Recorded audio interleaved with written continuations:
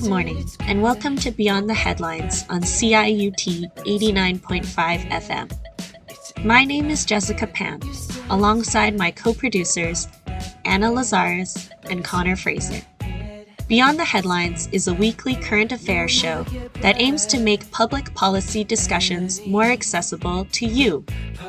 We take you beyond the headlines of our daily news, bringing you access to current leaders through in-depth interviews. You can join us in the conversation by tweeting at Beyond Headlines. That's BYOND_headlines.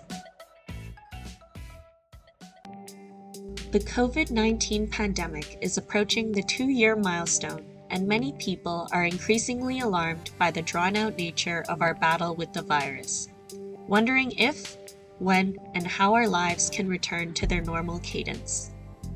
In today's episode, we sit down to discuss two aspects of the COVID-19 pandemic, which at the core reflect different perspectives about how to best move forward with the health response and get society back on track.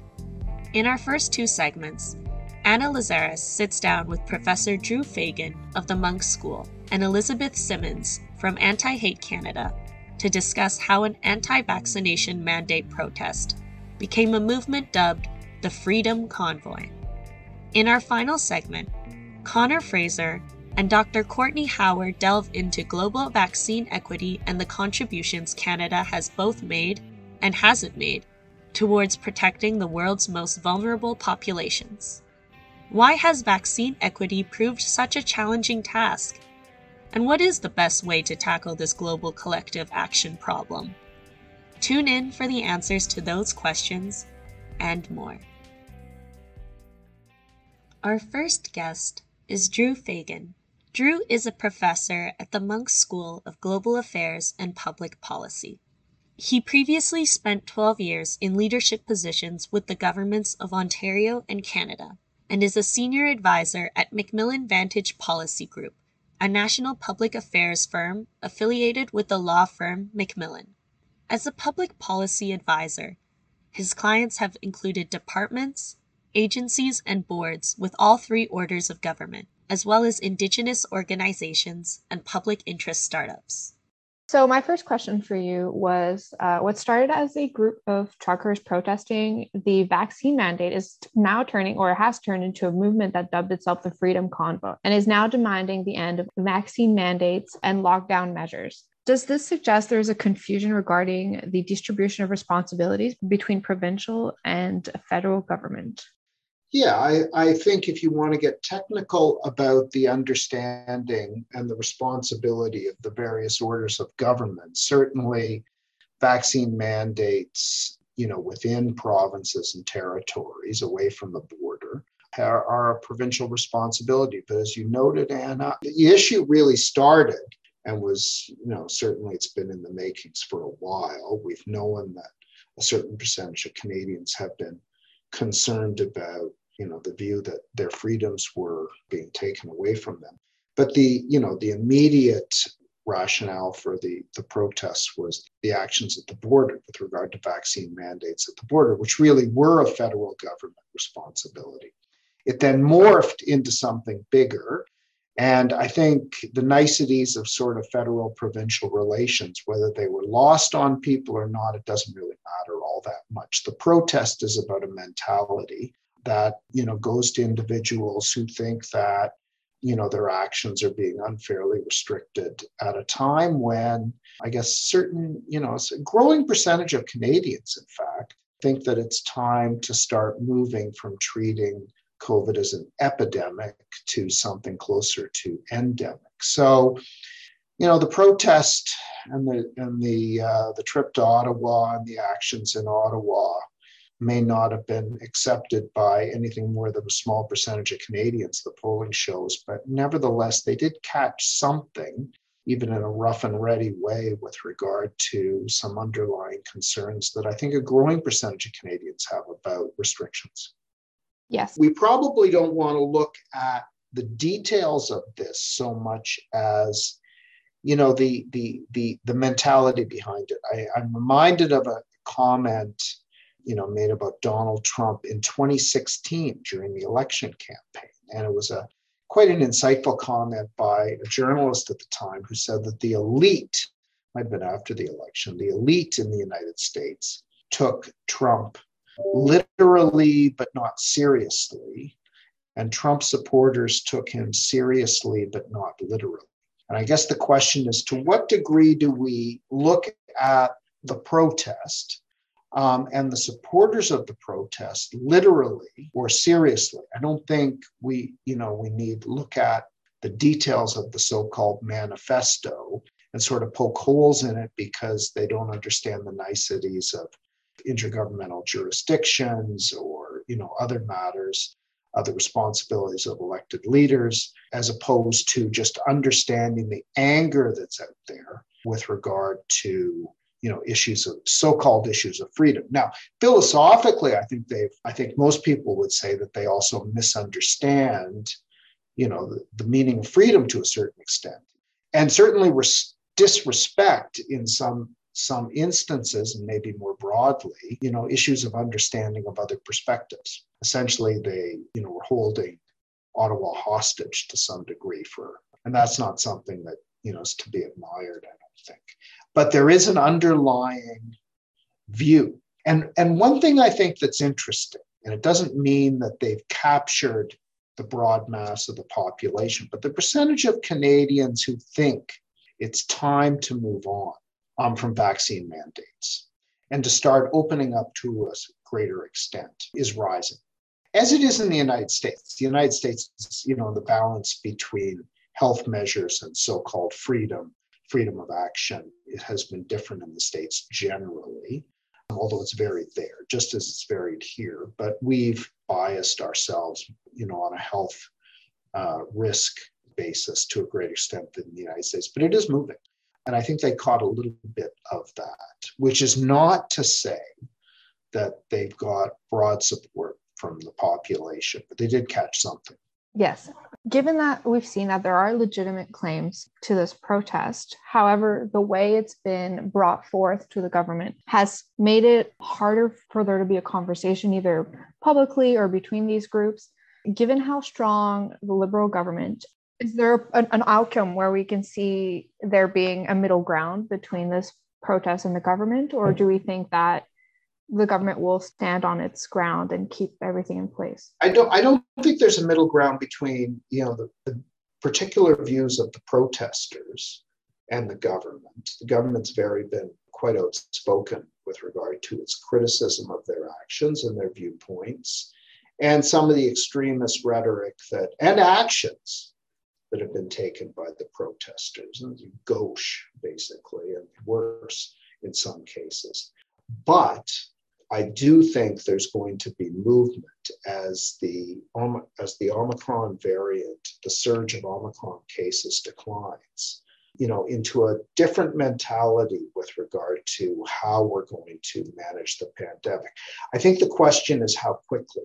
You can see Saskatchewan moving more quickly to undo vaccine mandates. The prairies are probably going to be other provinces less quickly, depending on the hospitalization rate and other concerns. So I think you will see some movement. One of the issues with regard to the federal government, I think that we have to take into consideration as well is what their responsibility is and what led to these protests in the first place, which was a border measure. But it's not like the border measure was something that we did unilaterally, or even if we did it unilaterally, we did it at the same time that the United States imposed something similar. And so it's not like the original impetus for the protests was something that the Canadian government had, entire control over. The United States wanted to do this themselves. The United States, which has been more open with regard to these measures.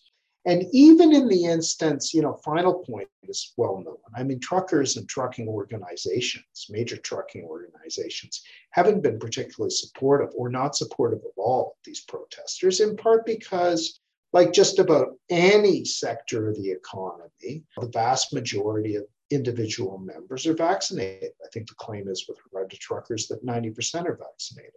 So we're talking, even within the trucking industry, of a relatively small percentage. And among the protesters, a smaller percentage still of people who've, I don't know the term, acted out, if you want to use it that way, and to keep things in perspective. But things are moving. Mm-hmm. Could you explain to us what exactly the vaccine mandate was? So what did the federal government put in place on January 15th that started this movement? Well, I mean, as you well know, there was action taken with regard to restrictions on people who weren't vaccinated in terms of cross-border travel. And I'm not sure that the actions were taken on both sides of the border at exactly the same time. But there was no question that they were imposed, whether independently or with an understanding of what the other side was going to do, at a relatively late date.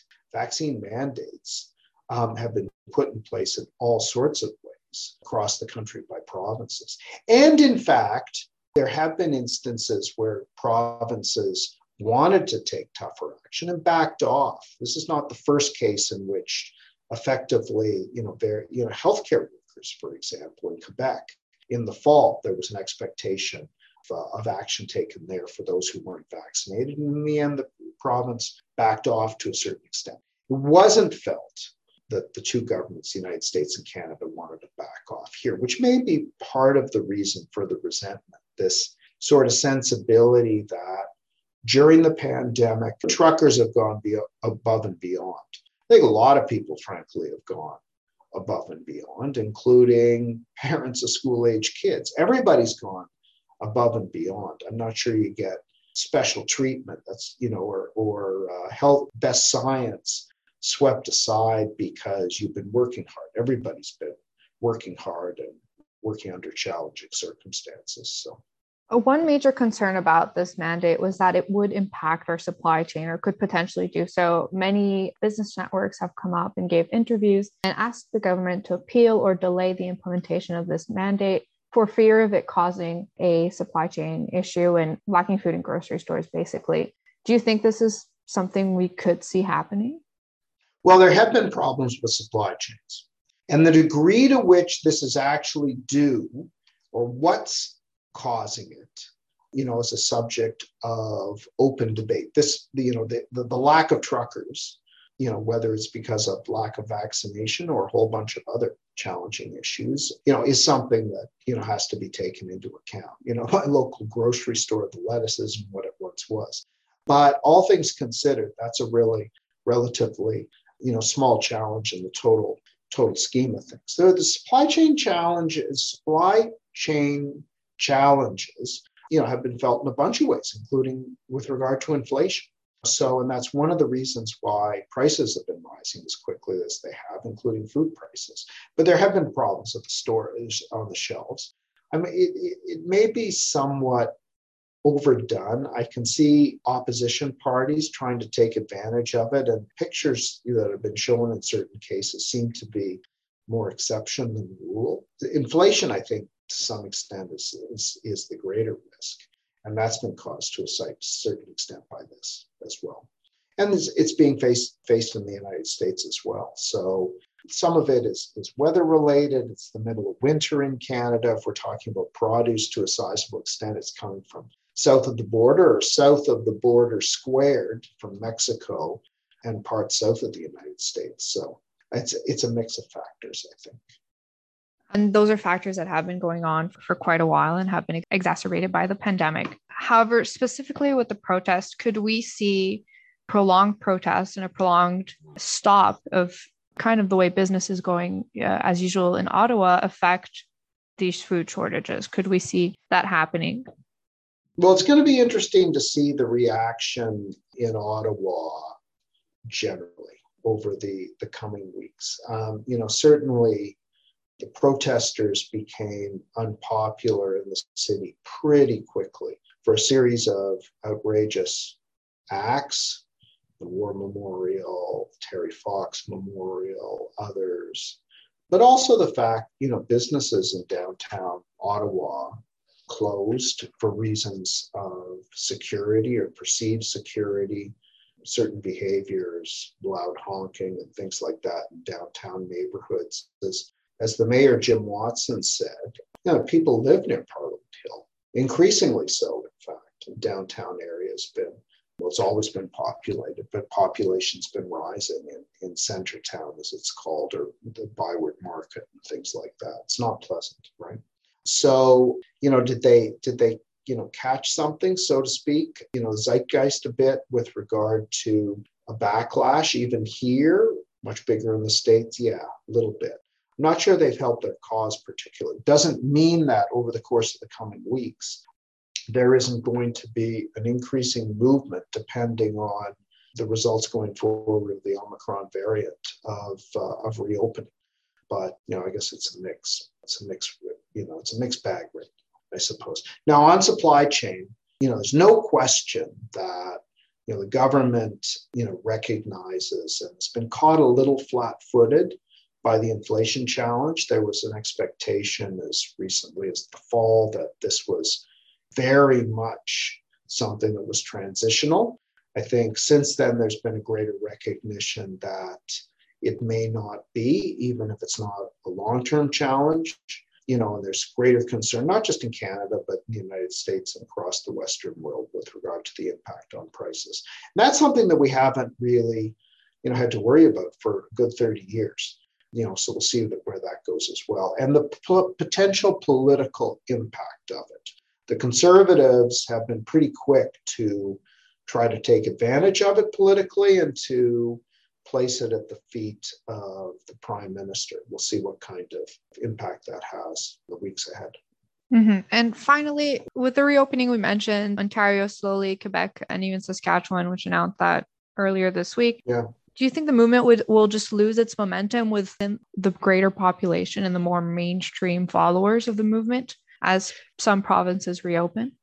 I think there's going to be growing pressure on governments, and pressure that the governments recognize. No government wants to keep these measures in place longer than they have to. There continues to be a sense in the medical community, the scientific community, that these measures remain helpful and necessary. But that doesn't mean that we may not be moving in a month, couple of months. But we had a reopening in recent days in Ontario, Quebec, a partial reopening. These are welcomed everywhere, right? So you have the protesters, which were a relatively small group of individuals. And you have within that small group, a smaller group of people who've acted irresponsibly, but within a much larger group of people, and it's growing, who believe that the time has come for changes. Ontario, biggest province, is moving into an election. I think the governing Conservatives, the Doug Ford Conservatives, are going to be sensitive to that. But that doesn't mean that the Liberals are going to be insensitive to it. Every government, wants to move when they can. The sensibilities are different in different provinces. As we noted, Saskatchewan is already being a first mover on this. But we've seen in the past individuals who have tried to be first movers. Think about Alberta last summer, and it came back to bite them. So smart risk management, listen to the science, don't act precipitously. I think it's fair to say that many of the protesters want a government to act precipitously because they don't believe in the kind of risk management that most governments, just about all governments in the country, are undertaking. Once again, that was Drew Fagan from the Munk School of Public Policy and Global Affairs. Our next guest, Elizabeth Simmons, is the Deputy Director of the Canadian Anti-Hate Network. The Canadian Anti-Hate Network is a nonpartisan, nonprofit organization with the mandate to counter, monitor, and expose hate-promoting movements, groups, and individuals in Canada using every legal, ethical, and reasonable tool at their disposal. Elizabeth Simmons brings a decade of experience monitoring and infiltrating the extreme far right, as well as expert knowledge on hate movements and networks. She has been published in the Toronto Star, partnered with Vice World News on investigative reporting exposing influential neo-Nazi propagandists and assisted academics with their work. Hello, Ms. Simmons. Hi, Anna. How are you? I'm doing well. How about you?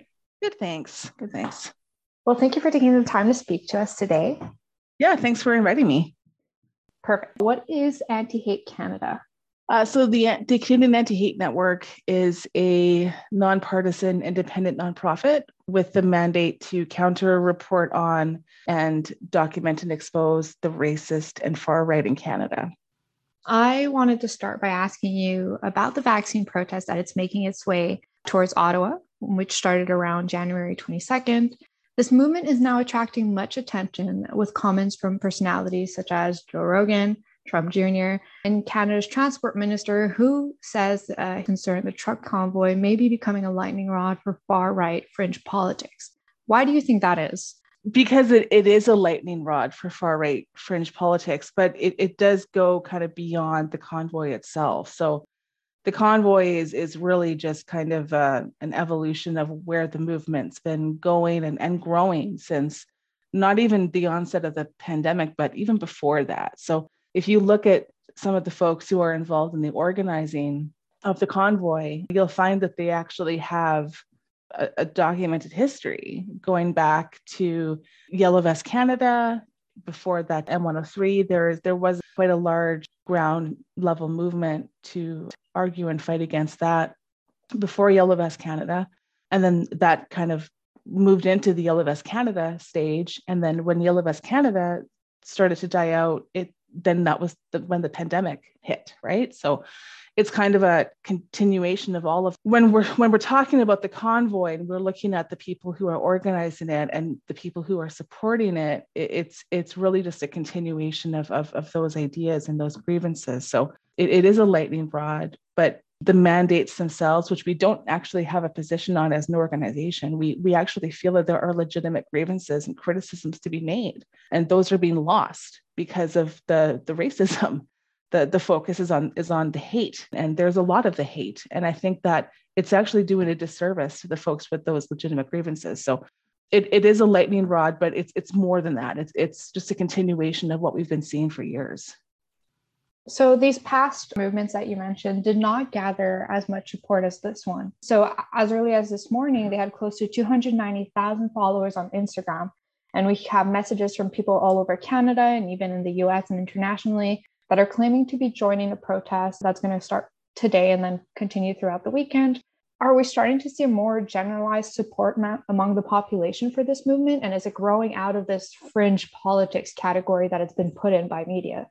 Yes to both. So the pandemic has kind of created a perfect storm, right? We actually call the pandemic manna from heaven for these movements. So every iteration of the what we call like the patriot movement or like the far right populist movement, every iteration of it has more and more people because the grievances that they appeal to and the list of arguments that they make and their rhetoric kind of evolves and changes with each iteration. So Yellow Vest Canada appealed to fewer people because it didn't have the large scale adaptability or appeal to people who are now suffering from the pandemic. There are many people suffering from the pandemic. And when you have such widespread disinformation and misinformation on the internet, and people are really going down these rabbit holes and really immersing themselves in this harmful kind of information that's being put out there, it doesn't surprise us to see that it's growing because social media is built that way. It's built on algorithms. So, you can start a blank Facebook and like a few, COVID conspiracy pages, and the next thing you know, that stuff is being fed to you all the time. And that can be said for TikTok, Instagram, YouTube, any social media. So when the social media companies are feeding this information to you and you're creating kind of a bubble where all you're hearing are these ideas, and then these people who perhaps would never normally associate with hateful ideas, once they kind of open themselves up to the idea that maybe there's microchips in the vaccine, or maybe the vaccine is a means to, mass sterilize or commit mass genocide, which are all claims we've seen. Once you kind of open yourselves up to those ideas, you're then kind of primed and given a soft landing for the more extreme ideas. So we have seen people, regular everyday folks, who have, over the course of a few months, gone down to the level of like, oh, it must be the Jews who are behind the pandemic, or maybe it's the Muslims, and oh, it's a conspiracy behind those groups of people to kind of, influence world politics or what have you. So they're kind of primed for those ideas already, and it's creating what I would consider like a mass radicalization event, where I'm not sure how we're going to come back from this. Given how easy misinformation spreads on social media, do you think that the current support, so there's the Freedom Convoy 22 page and a lot of pages that have come out from this movement, do you think the support they have is going to transfer to the protests in Ottawa? There's a large difference between the two, so the people who will take action and actually show up to an on the ground, event is always going to be far fewer than the number of people that are engaging online. And that doesn't even consider the fact that there's, inauthentic activity online where a lot of these accounts may not be real people, right? They may be driven by malicious actors who have goals to kind of further cause that division. We've seen that before in these kinds of movements. If we look back at the Yellow Vest Canada, which again, the same people who are organizing this were involved in the United We Roll convoy. They're involved with the Yellow Vest. It's basically just the second version of that. It's the redux, it's a sequel. So like, it's the truth, and I think if we look back at the Yellow Vest Canada movement, you saw far fewer actually going to the events than you saw online. The the Facebook pages had like over 100,000 people, but the events themselves, on a good day, they might have gotten 60. Now with the convoy in 2019, there was a couple hundred people on Parliament Hill, but not the number that they said were going to be there. And I think we're going to see the same here. I do know that the numbers are much bigger, much more now than they were in 2019 with the truckers convoy, that's for sure. But I don't think we're going to be seeing, thousands and thousands of trucks coming up from the US. I don't think that we're going to see the number of trucks that the supporters are saying are gonna arrive. I think it's going to be far fewer than that, but there's certainly a distinction to be made between the people who show up and the people who just share content. But it's both damaging in different ways. Sharing the content is just as bad, because all you're doing is kind of further priming other people to kind of fall into this space, which doesn't do anybody any good. And in the end, they're going to be disappointed because they've set themselves up for failure. They're not going to be successful. And then they're going to blame whoever they're going to blame for it. And it's going to add to that rage and fuel that fire. Mm-hmm. A lot of media has been comparing this convoy to a similar convoy that left Alberta towards Ottawa in 2019, which you mentioned earlier. Yeah. They were also claiming to be working to unite Canada, and they had a lot of the same vocabulary that's being used. Mm-hmm. How does it differ? How is it similar to what's happening right now? Doesn't differ at all. It's the same thing.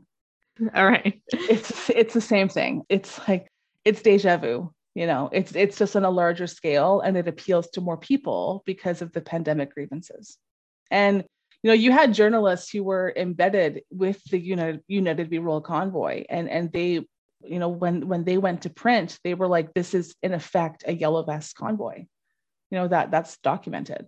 And that wouldn't happen now because there are so many threats being made towards journalists. Like, journalists are really being made to be, the enemy of the people. So that's me, that's you, that's anyone that writes about them that they don't think is favorable enough. And it can be really scary. This push to kind of limit the coverage they're getting from traditional media. They're giving out very little interviews to major outlets, and everything they're doing is communicating straight through social media right now. So this clearly seems like a thought out plan to control the narrative, but also there's use of these symbolic words, like Freedom Convoy. We're hearing a lot of "In God We Trust," mm-hmm. and that feels very misleading compared to what the group is actually, promoting in truth. We see this with these far right populist movements all the time, at least within like the Canadian landscape, is they use these very benign language of freedom and unity. I mean, I can't tell, the word unity is like ruined for me because I see it so often over so many years. Yeah. Everything's unity. So freedom, unity, God. And I would not go as far as to say that they're like a dog whistle in the broader sense, but contextually, they're definitely an indicator, and they're definitely whistling to people who would be susceptible to this kind of messaging. It's a very laundered, very safe, very kind of palatable and approachable way to kind of bring people onto your side, because who doesn't want freedom? Who doesn't want unity? Like who doesn't want those things? Everyone wants those things. And they're appealing to that, and they're able to kind of shield and mask I wouldn't say true intentions, because again, I think there are lots of people involved in this convoy who do want to see change, who do actually have their hearts in the right place, but they have to look at who they're standing shoulder to shoulder with, right? And if people with hateful ideas are going to mask their intentions with language like unity, you have to ask yourself why, right? And I think it's important for folks to understand too that there are groups who are looking to exploit this movement in order to achieve a goal that has nothing to do with unity and freedom. There are, neo-fascist and white nationalist networks who are planning to be there this weekend. And they have talked openly about how it would be great if there was another January 6th. They're openly referencing Hitler in support of the convoy. One example is one of the network's, I guess, like ideological figureheads was on Telegram, and he wrote HH and then in brackets honk honk for the truckers. Well, HH is code for saluting Hitler. So, and then the comments are just full of HH brother and all kinds of they knew what he was saying. They know what they're signaling to each other, but they also use language to shield and to hide. And that's really a common propaganda technique is to use language to both manipulate and really deflect from what your true meaning is. And I think if we're talking about, if a group is talking about unity and freedom, you got to look a little bit further. Okay, what are the people who are actually involved? Like, what are their personal philosophies? What are their personal belief systems? And what are they actually trying to hope to achieve with this movement?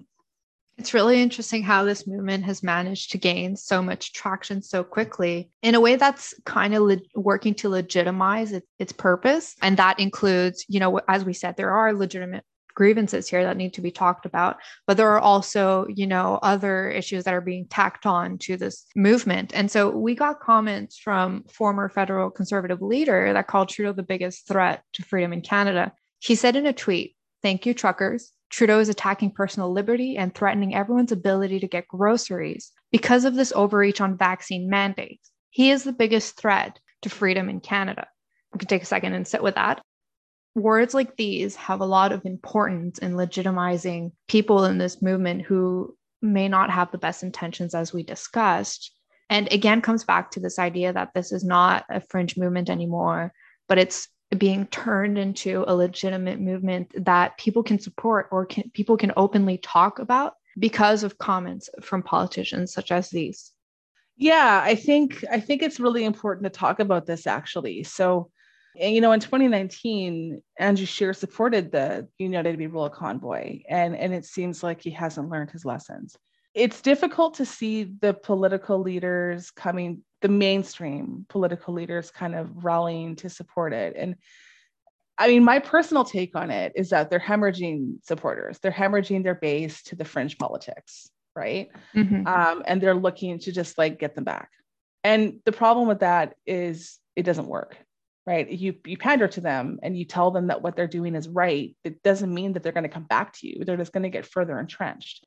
And we saw that happen with the US. We saw the GOP, the Republicans pander to the conspiracists and the far right, and they lost the party entirely to those people. The party is now those people. We run the risk of the same thing happening here. I know in the election, Mark Friesen, who ran for the People's Party of Canada, which, in before 2020 before 2021 was a fringe party. Now it's gaining a lot of support. And Mark Friesen was saying on a live stream, I think it was like the night before the election, he was saying that even if they don't win, they're doing good by moving the Overton window. And so I'm not sure if listeners will know what the Overton window is, but concept where the more that people talk about something in public, the more the public will be open to those ideas, and the more public opinion will shift. So the more that they talk about these ideas and they legitimize these movements, it's shifting the window further to the right in order to allow more space for them to take up. On the other end, well, taking into account the fact that misinformation has been a huge actor in this movement and its effect on social media, what kind of advice would you be able to give our listeners who are seeing this information go through information that sometimes is phrased in a way that feels very legitimate and that feels like it's about grievances, it's about not being listened to, it's about not having a place in politics? How can we differentiate, those legitimate feelings from who is sharing this message? I think you just have to look at the people who are involved. You have to take a closer look because, they know how to play the game. They know what language to use. And it really comes down to the motives of those individual people. And I think too, calling on the movement leaders to actually eradicate the people with those ideas in order to boost the legitimate grievances is really important.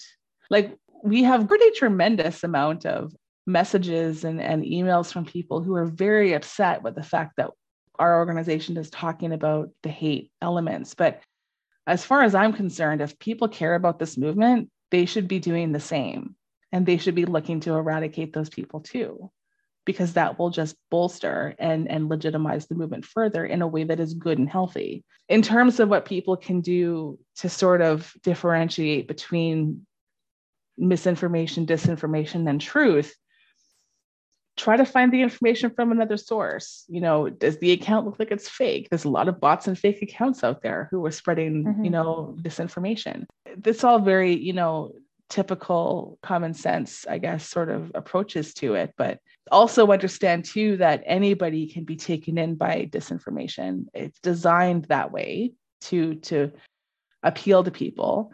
And social media is designed to keep you angry. It's designed to keep you upset. That is their business model. So Facebook, especially, like, there's studies that show that Facebook's algorithms are intend to keep people angry. Mm-hmm. So check in with people who study this stuff, different news sources. So, you can check in with independent news sources if you don't like mainstream news. Don't get all your information from one news source, and don't get all your information from one type of ideology. Look for news that actually is credible, but think about what credible means. Mm-hmm. Well, thank you very much. It's been a pleasure to have you on with us. Thank you for having me. Once again, that was Elizabeth Simmons from Anti-Hate Canada in conversation with Anna Lazarus. For our final segment, Connor Fraser speaks with Dr. Courtney Howard, an emergency physician in Yellowknife and a clinical associate professor in the Cummings School of Medicine at the University of Calgary. She is a nationally and globally recognized expert on the impacts of climate change on health and in the broader field of planetary health. She has additional academic interests in ecological grief and the interaction between social movements, societal change, and well-being. Dr. Howard has made several appearances for national media outlets such as CBC, the Toronto Star, and the Globe and Mail. Good afternoon, Dr. Howard. Thank you so much for joining us on the show. And how are you doing today? I'm great. It's bright and sunny and clear and cold up here in Yellowknife. Thank you for having me. We're going to talk about global vaccine equity today. And I'd like to start off with a high-level question. How would you define equitable global vaccine distribution? I think what's become really clear is that no one is safe until everybody has an opportunity to thrive. So to me, equity is when everybody on Earth has the same opportunity to have access to a vaccine. And that includes not only having the medication in your proximity, but also having trained staff who can administer it, who have the proper tools to also administer it. So that would be how I would look at vaccine equity. You touched on this briefly, but what are some of the arguments in favor of equitable global vaccine distribution? Why should Canadians care about this topic? Well, number one, it's the right thing to do. I think Canadians in general have a sense of fairness and can understand that it's really not fair. For instance, my children have had access to their vaccines, whereas some of my colleagues who are providing bedside care in other countries haven't yet themselves had access to vaccines. And that doesn't seem fair to me. And it was actually the day I registered my kids for their vaccines that I decided to become more active in advocating for vaccine equity. And meanwhile, some of the doctors who do this have described our current approach as resulting in a variant whack-a-mole approach. So essentially, we know that variants develop when they are having an opportunity to replicate.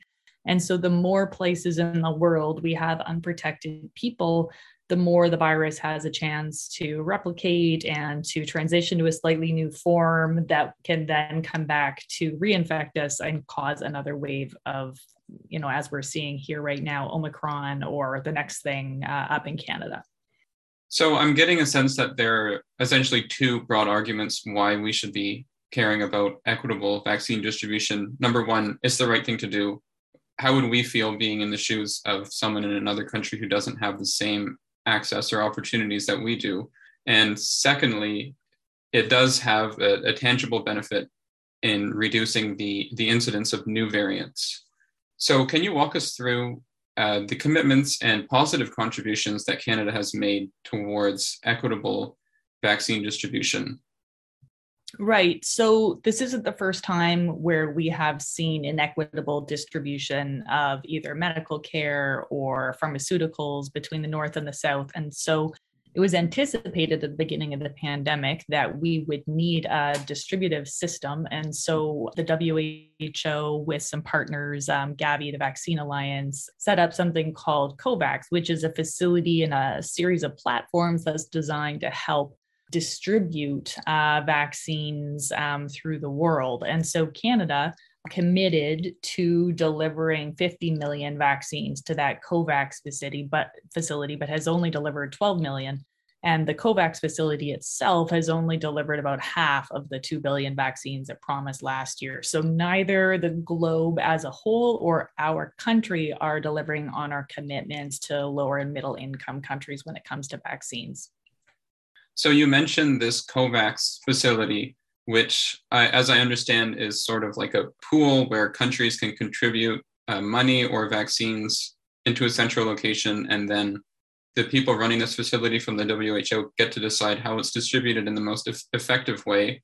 Why has this initiative been less successful than many had hoped? Is it just a lack of funding? Is it that they aren't able to purchase enough vaccines because other people are waiting in the queue with manufacturers? Why has this not been, the solution that people had hoped for at the beginning of the pandemic?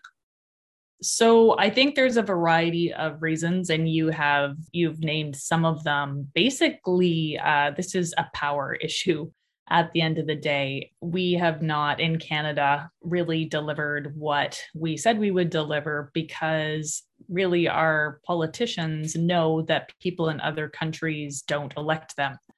And so their motivation for making sure that we are at least allocating some priority to that type of supply is a lot lower than it is for them to be making sure that Canadians have supply. And so if you sort of picture Canada as an example and realize that many other countries have politicians who will be acting in a similar fashion, it kind of makes sense that both from finances, both in terms of the actual resources themselves, these things have not been delivered at the necessary level.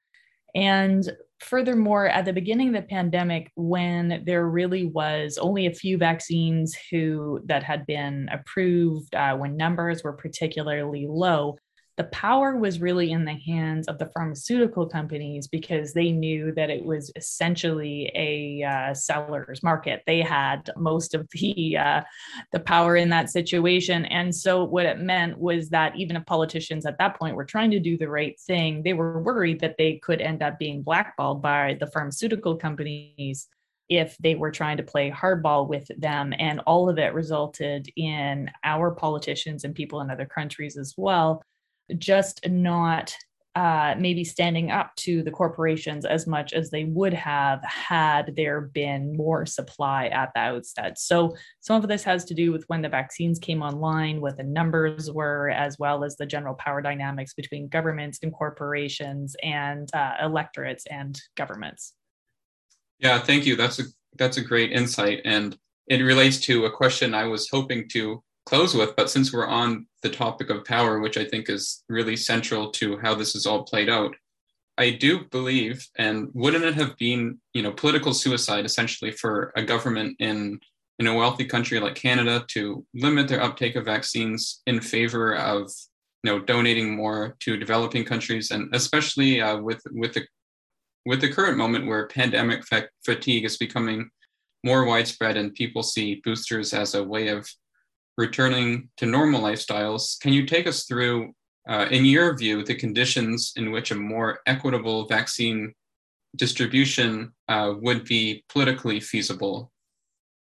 I think there's two things. There's number one, our current situation, and then number two, what we can take from this situation as we look forward to plan a new system that could work better. So certainly, I think there's no government in the world that would prioritize the needs of another population over its own. But at this point in the pandemic, Canada has way more vaccine than we actually need for our population. So any excuse we may have had prior, doesn't hold water. Additionally, we have been not supporting the TRIPS waiver at the WTO, which seeks to suspend patent rights for these vaccines. So we have been not supporting the ability of other countries to increase the actual supply. And at this point, when we have enough vaccines, that makes absolutely no sense whatsoever. We should be supporting the TRIPS waiver. We should be actively supporting technology transfer to other countries. We should be making sure that when we donate our vaccines that we have, they come with syringes. They go there in enough time for the governments of these, countries that don't have the same level of development in their healthcare system that we have. We know even here, doctors and nurses are exhausted. Can you imagine what it's like in a lower middle income country that didn't have a stable or well-developed healthcare system in the first place, where now they've lost some of the few healthcare providers that they've had because they weren't themselves vaccinated. And they're now trying to organize a vaccine delivery logistics exercise where it may be much hotter, where cold chain may be much more difficult to maintain in the face of decreased healthcare professionals as well as decreased equipment. So we need to take all of that into account, make sure that we're donating our vaccines with plenty of time before their expiry dates for them to get into arms in a lower middle income country system. So there's a lot we can do now. Into the future, though, we know this isn't going to be our last pandemic. The climate is changing. Up here where I live, we're already 2.5 degrees Celsius warmer than we were when an 80-year-old elder was born. And when you talk to people who have been on the land a long time, they say, well, these fish are here. They used to be over here. I've never seen a muskrat in this part of the world before. Why are the mockingbirds up here? They didn't used to be here. And so we're seeing animals moving around as well as vectors. Things like Lyme disease is moving across Ontario because of the changing weather patterns. And so given that most novel infectious diseases come from a transfer from animals, and we're having all of these new interactions between animals and vectors and humans, we can anticipate increased risk for future pandemics. And so we need to be setting up systems that prioritize public supply over private profit. And actually, there's an incredible case of this that would be maybe interesting for you to do a follow-up story on, which is Connaught Laboratories that used to run out of the University of Toronto. And so they were a public manufacturer responsible for developing many of the really, really critical vaccines and supplies during the world wars, and making sure that they were produced in quantities that were made possible equitable distribution. Of course, that got privatized and sold in the 80s. But when we think about what we're going to need to keep us safe into the future, a facility like that or a series of linked facilities across Canada that allow for a public investment in research to then lead to the development of usable medications that we can then produce in a way where no pharmaceutical company is, holding us out to ransom because they have the patent rights and we want what they have.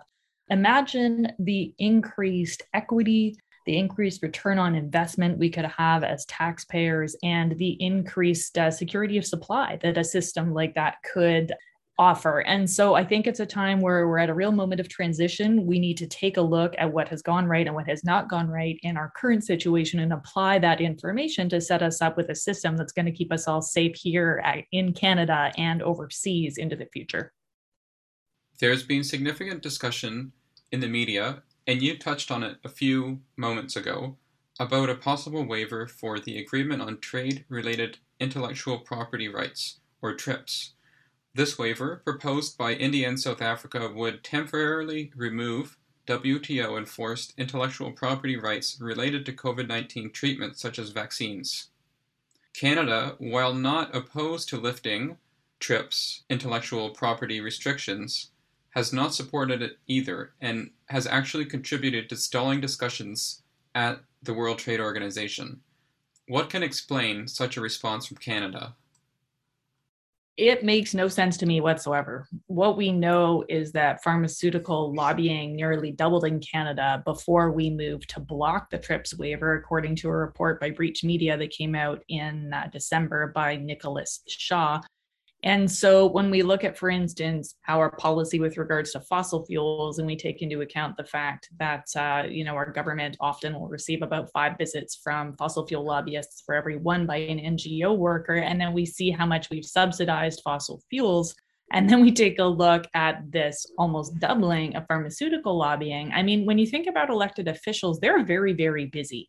And if they are receiving more visits from one set of people who are telling them to do one thing than they are from people telling them the opposite, they're going to tend to bend towards that way of doing things, particularly if, at least at the beginning, they felt like, they really weren't in a position to stand up to the corporations. And so at this moment, it doesn't make sense what we are doing. It is going to expose Canada to further variants. Well, it's likely to expose Canadians to further variants because at this moment, we don't know how long this is going to go on. So if Omicron's the last variant, maybe supporting the TRIPS waiver isn't so important, but we could have wave 11, in 18 months. And at that point, we'll be very sad if we hadn't made it possible for other countries to produce their own vaccines.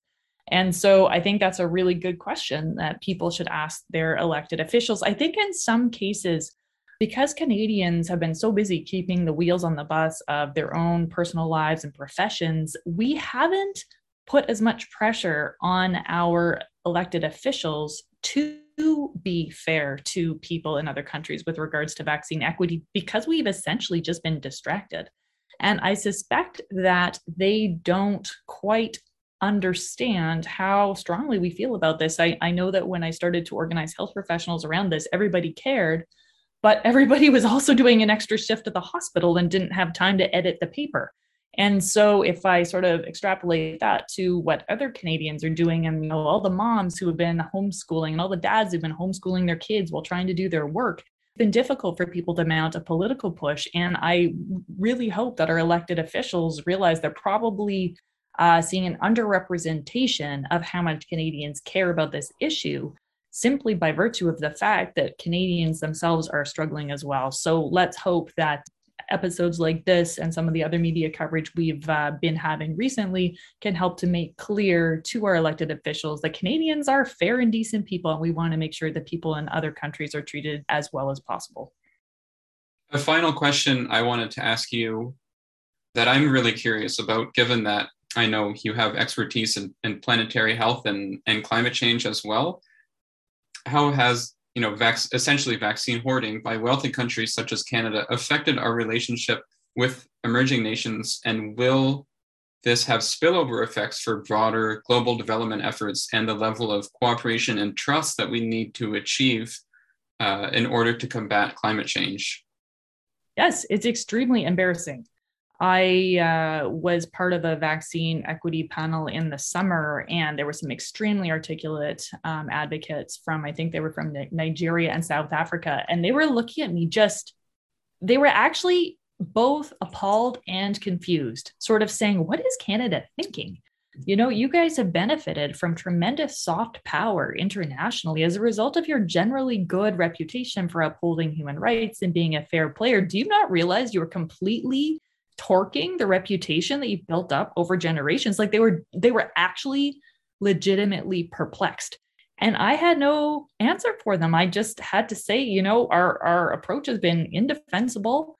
It has to do with the fact that, you know, we've been trying to keep our hospitals running and we haven't been able to pressure our politicians as much as we would have liked to. And you're absolutely right. We're going to pay for this. The climate change negotiations, COP26, it ran the risk of being canceled due to this issue. The major umbrella organization of non-governmental organizations, CAN, actually called for the gathering to be canceled because they didn't feel that groups from the global south, from other lower middle income countries would be able to participate, to be at the table in adequate representative numbers in order to be able to impact the negotiations. They said, look, if you can't hold this in a fair way, we shouldn't hold it. So, of course, the negotiations were held. But I think that, you know, the fact that Canada really has not been a straight player on this. I mean, the US is supporting the TRIPS waiver. How could we end up being less progressive than the United States? I think this is a matter that, you know, young Canadians, those of us who hope to be able to make a positive difference on many issues internationally moving forward, we really need to be pushing on this. And that's why I've turned some of my attention from climate change to vaccine equity over the last couple of months. Dr. Howard, thank you so much for joining us on the show today to discuss this important issue. Like you, I agree that this is something which has regretfully not received enough attention in the national discourse over the past few months. So thank you so much for your time and have a great rest of your day. Yeah, thanks so much, Connor. I mean, one good thing is that emailing or phoning your elected representative is something you can do from a winter's Omicron hibernation. So, you know, adventures in advocacy are a nice way to learn new things and make change. And I wish you absolutely the best adventures over the next couple of weeks. Once again, that was Dr. Courtney Howard. You have been listening to Beyond the Headlines on CIUT 89.5 FM. Many thanks to our guests for joining our episode, Critical COVID-19 Discussions, Freedom Convoy 2022, and Global Vaccine Equity. Today's show was produced by Anna Lazaris, Connor Fraser, and Jessica Pan. The views expressed on this show do not necessarily reflect the views of the producers, CIUT, or the Munk School of Global Affairs and Public Policy. If you missed any part of the show, be sure to check out podcasts of all our episodes on our website at www.beyondtheheadlines.net, as well as on Spotify and Apple Podcasts.